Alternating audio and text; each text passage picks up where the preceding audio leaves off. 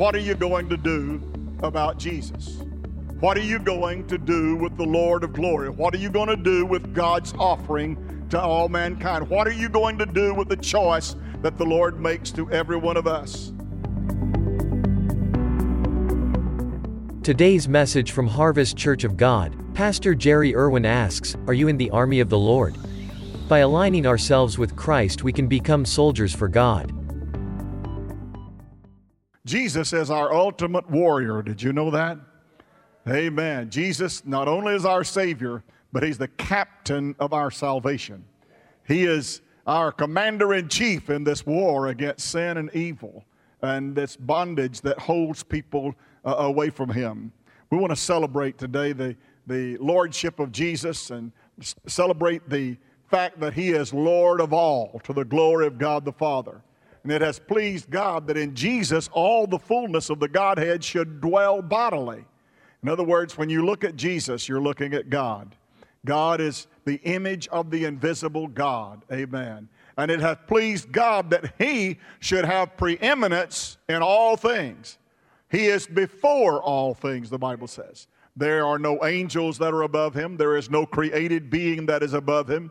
There is nothing that takes preeminence over our Lord and Savior, the Lord Jesus. And because of that fact, He is Lord of all to the glory of God the Father. And the Colossian letter said He is all and in all. In other words, when you say Jesus, you've said it all. Amen. He was there on the creation day. He was there on the birthday of the church. He was there at the ascension. He was there at the tomb. He was there at the cross. And He's ascended now to assume the role of mediator between God and man.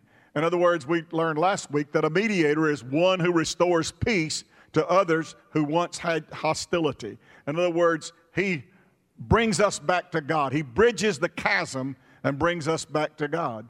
And we are engaged then in a battle for souls. Did you know that? That we're engaged in a battle. We've given a commission by our commander-in-chief. He gave it to us in Matthew 28:19. You remember what it said?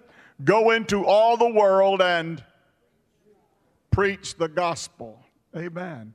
Make disciples, teaching them. Make disciples of all people, communicating to them what God has communicated to us that made us members of the family of God.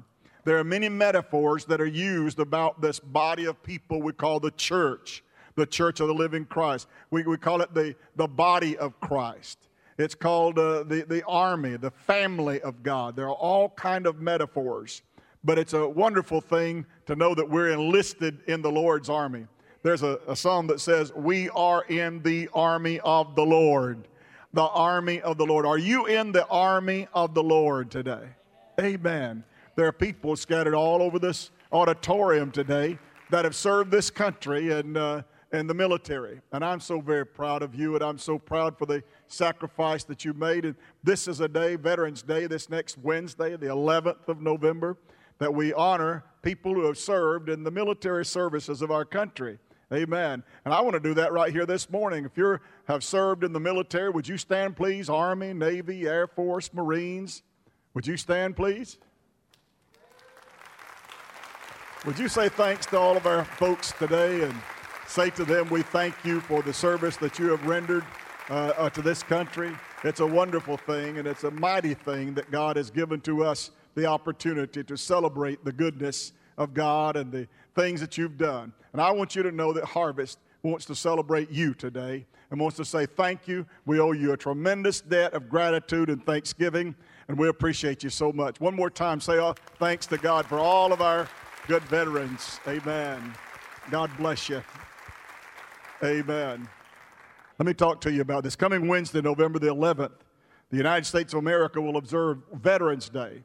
Veterans Day is a national holiday that is set aside for honoring the men and women who have served their country.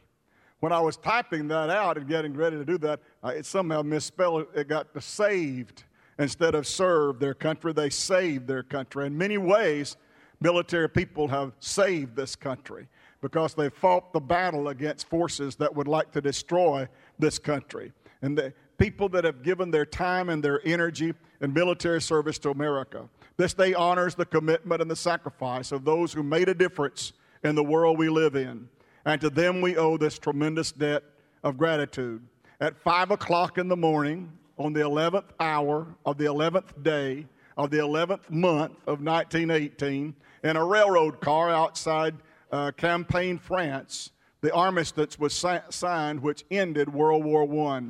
And this day was first known as Armistice Day. Later it was changed to Veterans Day, and it is a day that has been set aside to honor all veterans, both living and dead, who have served in the military of the United States of America. It's a slogan that we've seen many times: all gave some, but some gave all. And that's exactly true. And no greater love hath no man than this, that he lay down his life for a friend. All gave some, but some gave all.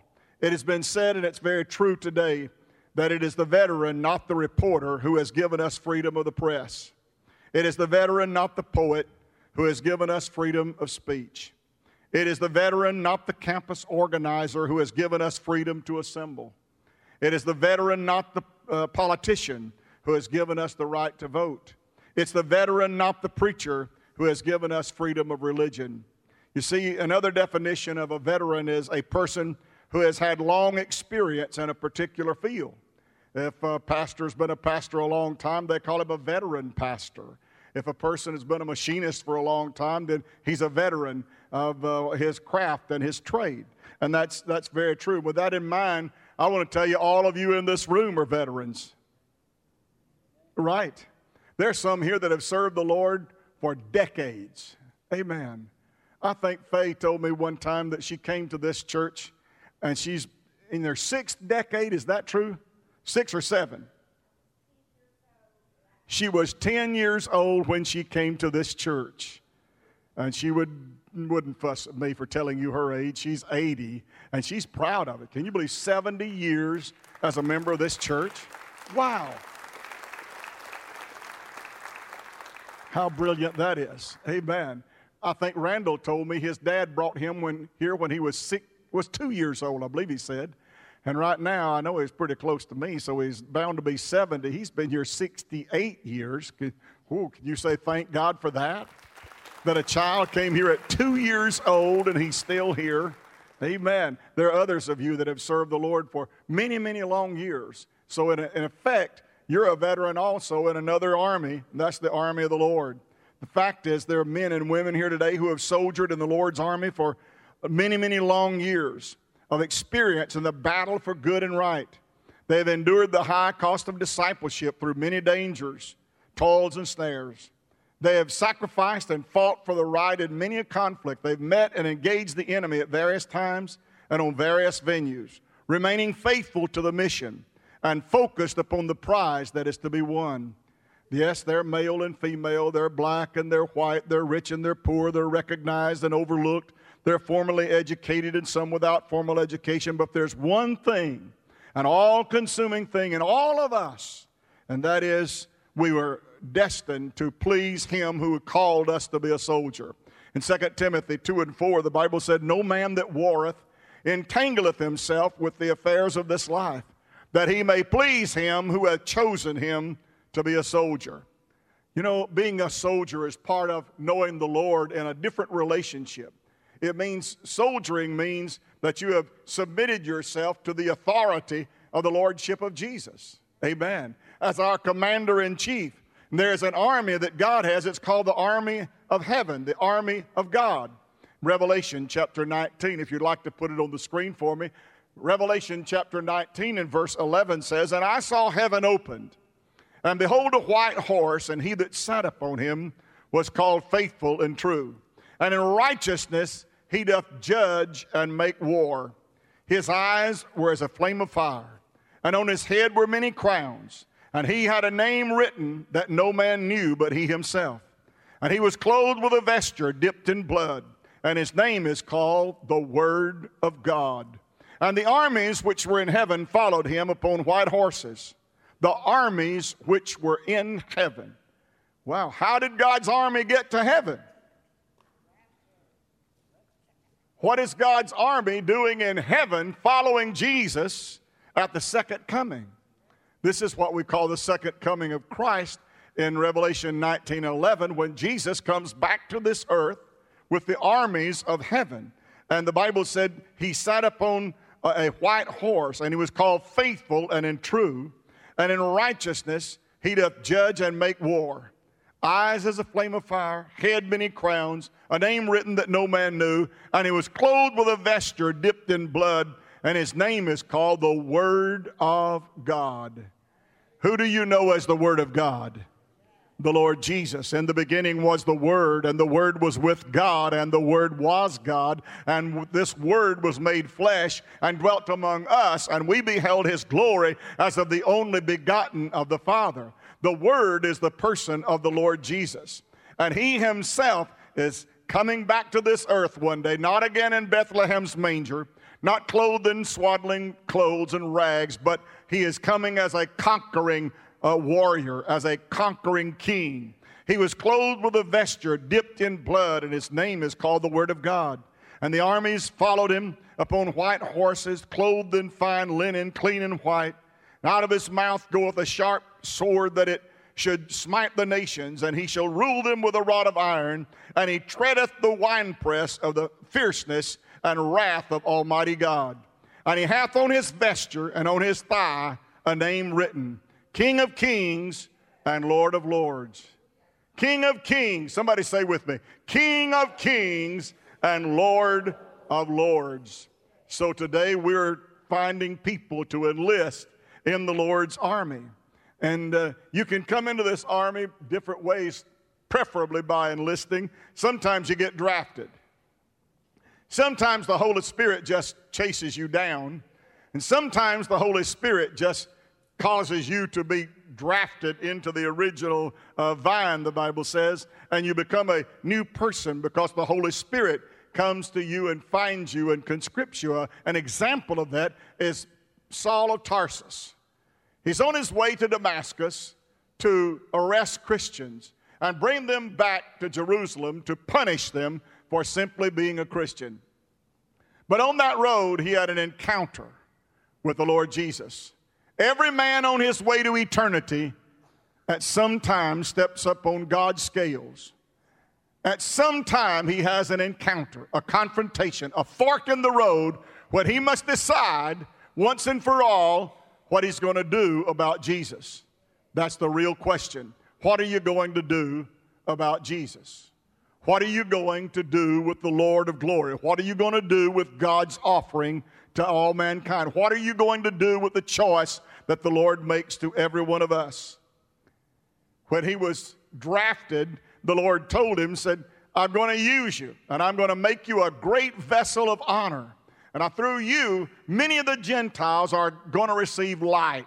And he commissioned him and said, you're going to be a preacher of the gospel, and you're going to communicate great things. We owe to the Apostle Paul much of what we have in the New Testament. All of the architecture of the New Testament church, all of the things that come to qualifications and responsibilities, they all are in that passage right there for us to read. And it's there because the Apostle Paul was moved upon by the Holy Spirit and wrote down what the Holy Spirit committed to him. Now, in this army of the Lord, there's general orders. In every discipline of the armed forces, there's what they call general orders. They call them GOs. That means there's a set of things that every person is commanded to do. God has 10 of those. 10 things that he's put in his word. They're called commandments. They're called Decalogue. And the first 5 of those 10 commandments deal with how we should behave in relationship to our God. And the last 5 also are there so that we'll know how to behave in our relationship with one another. The first 5 are to God. The last 5 are to one another. These first 5, number 1, he says, thou shalt have no other gods before me. Don't ever forget who you are. And don't ever forget where you're from and who you serve and who your supreme commander is. You see, there is a precedence that is taken by our relationship with God, that our God is the Lord of our lives, and that is a priority over all other things. over all allegiances that we may have, the one that is preeminent is the one we have with our God. How do we relate to our God? He says, don't have another God before me. In other words, know who the authority is. Know who the one is that we're responsible to.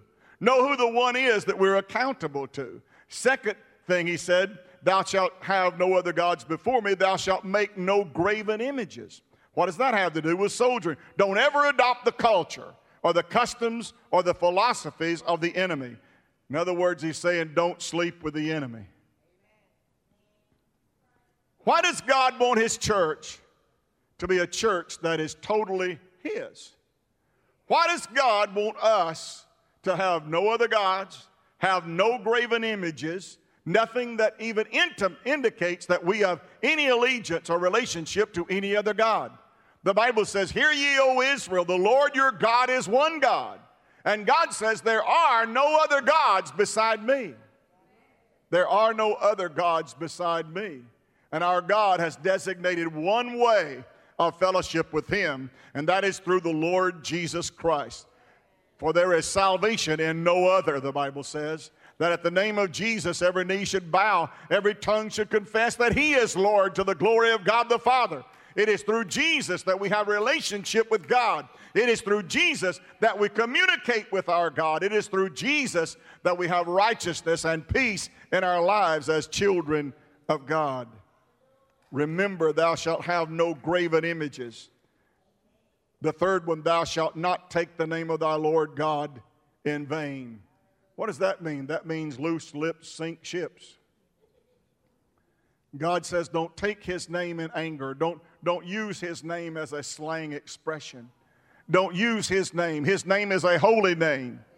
His name is a precious name. His name is a pure and undefiled and uncorrupted name. His name is above all others. His name is above everything, everything. That at the name of Jesus, every knee should bow, every tongue confess. And that's going to happen one day. I said that's going to happen one day. Not right now, but one day. One day. Don't take the name of the Lord in vain. Number 4, remember the Sabbath day and keep it holy. Don't ever lose focus, is what that means. Don't ever let your mind drift or be so distracted that you would forget what loving God and knowing God is all about. Don't lose your focus. Remember your mission. What is our mission? Go into all the world and preach the gospel. Make disciples of every person. Honor thy father and thy mother, the 5th one. What does that mean? That means respect authority and obey orders. And here's one, do it by the book. Do it by the book. God loves it when you do it by the book. What does do it by the book mean? We use that term a lot of times to denote someone who is really regimented in a certain way. They're not given to getting off course or off subject. They're not given to detours and sidelining. They're very focused on what they're doing. They do it by the book. In other words, you get pulled over, you get a ticket. Yeah, there are certain things that they do it by the book. Soldiering is done by the book. You've got to respect the chain of command. You've got to obey them that have to rule over you. It's a common military slogan. God's army is an army that's in the field. It's an army that's in the field. And one of these days, we're going to get an order to move out. One day, we're going to get an order to move our residents. We're going to move from this earth to become the heavenly army, the armies of heaven. Right now, we're the army of God. We're going to be the army of heaven in the near by and by. In a day just like this day, one day we're going to do that. There's going to a trumpet sound. Everybody who's in military knows about trumpets. The trumpet will sound, and the Bible said, and the dead in Christ shall rise first. Then we which are alive and remain will be caught up together with them in the clouds to meet the Lord in the air, and so shall we ever be with the Lord. Amen. When the Lord appears in the clouds of glory, Randy, he's coming and we'll meet him in the air. He's not coming all the way back to this earth at the rapture of the church, an event we call the parousia. He's not coming all the way back to the earth at that time. He'll stop somewhere between where he is now and where we are. And we will be caught up to meet the Lord in the air. And so shall we ever be with the Lord. Then we will go back to heaven with him, that where he is, we may be also. That will also be a time of terrible destruction here upon this earth. It's called the tribulation period. There'll be awful things that will happen. A one world ruler will arise. He is called the Antichrist or the Antichristos. The Antichristos is a person who this world will endorse and will come to his wisdom and his knowledge about peace. His theme will be peace. He will come in riding on a white horse. In other words, his anthem and his theme will be peace. But the Bible said when men begin to cry peace and safety, then sudden destruction comes and they shall not escape.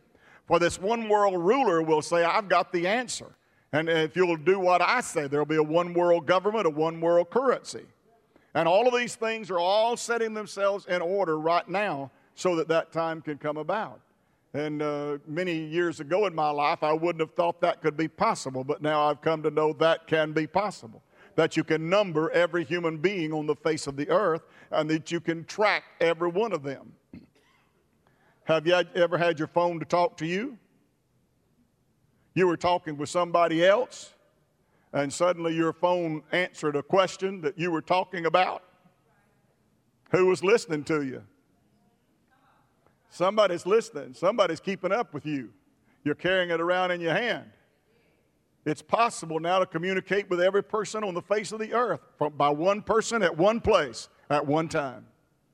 Yes, it is. And we would be very naive if we stood here and said there's plenty of time. No, you don't have plenty of time the way I read the Bible. The next event that's going to take place is this command that's going to come from our commander-in-chief to move out.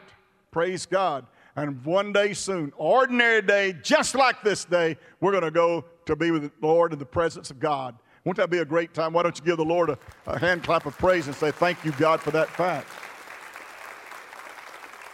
Let me show you the church in the field, the army in the field, and show you how that works. Acts chapter 16, Cheryl, verse 5 through 30. And so were the churches established in the faith and increased in number daily. What a good praise report about the work of God through the early church. In other words, the army is growing in number and the army is getting stronger. The number of disciples increased. The churches were established in the faith. Isn't that great? The church has really gone through a terrible time in this pandemic. Did you know that today the national average of churches that have started having services again, the average is 36%?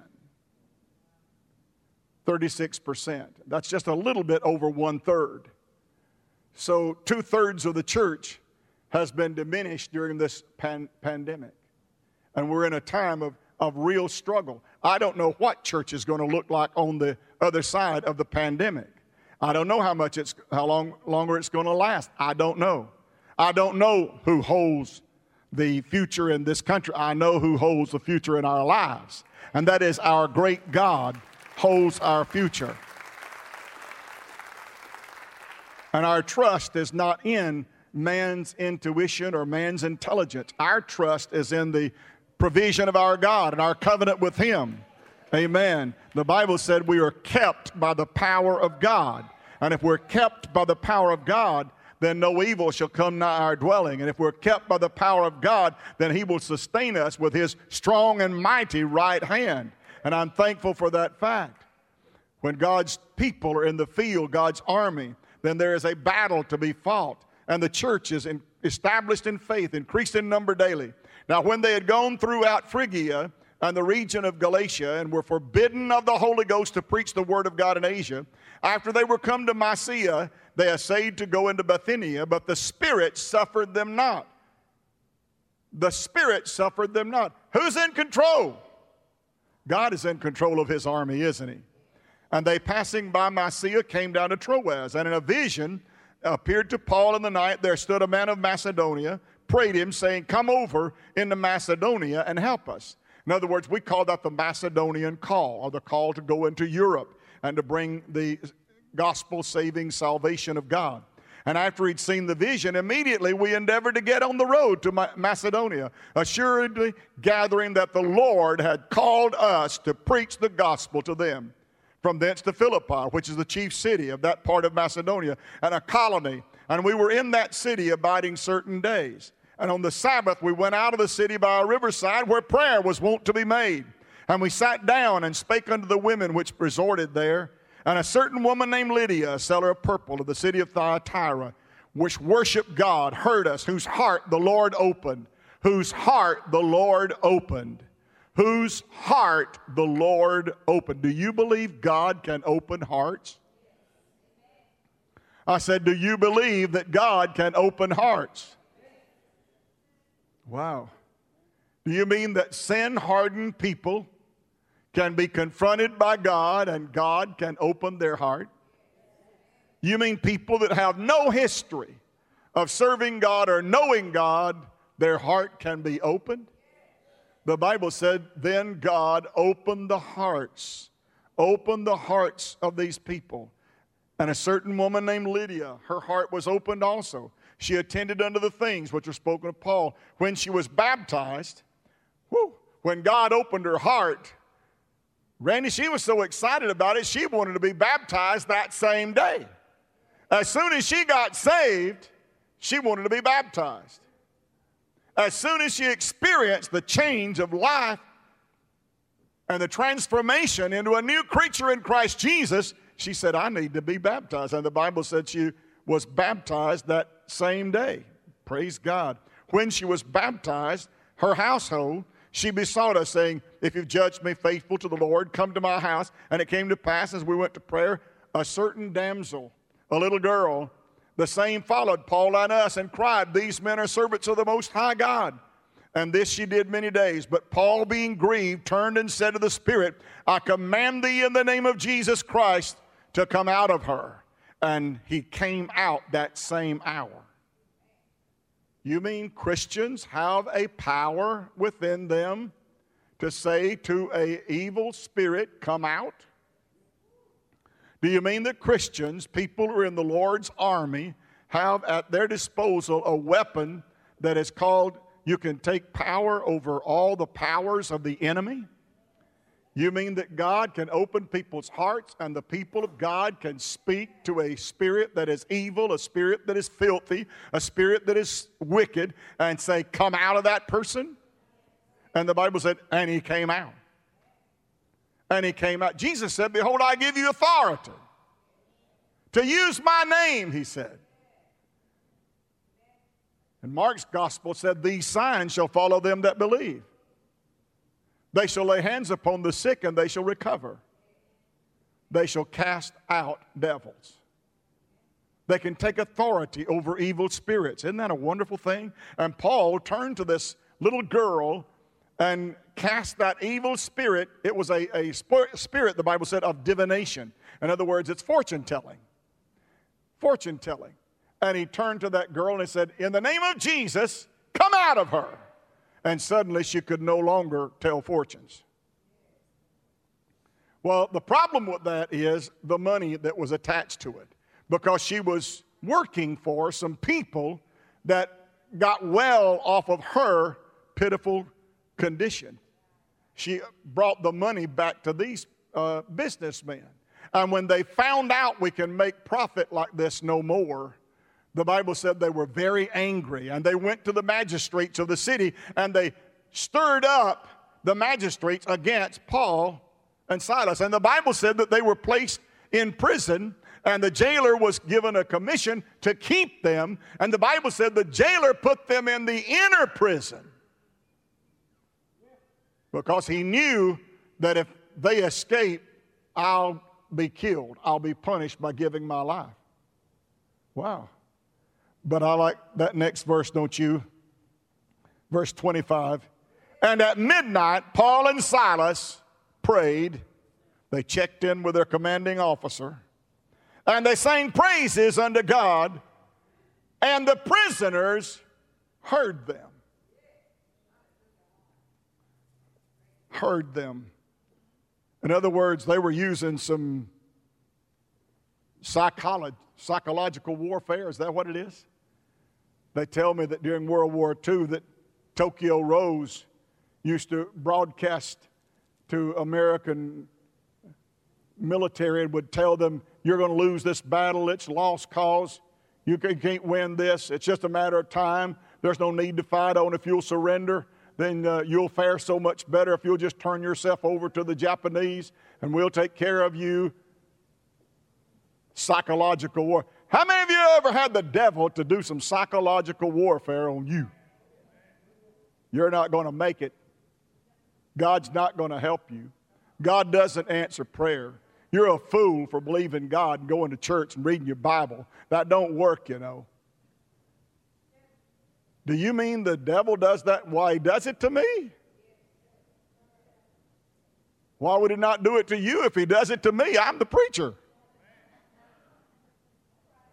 He's going to tell you all the time, don't believe the Word of God. Don't believe preachers. Don't believe what you hear at church. Why does he do that? Same reason Tokyo Rose did it.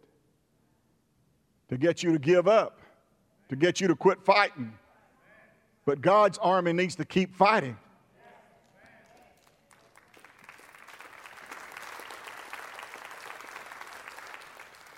And the prisoners heard them. A pastor told this little funny saying. He told one of his members when he said, hey, you need to get in the Lord's army. He said, oh, I am. He said, oh, come on now. You hardly ever come to church twice a year. I see you on Easter and Christmas. How can you be in the Lord's army? He said, Secret Service.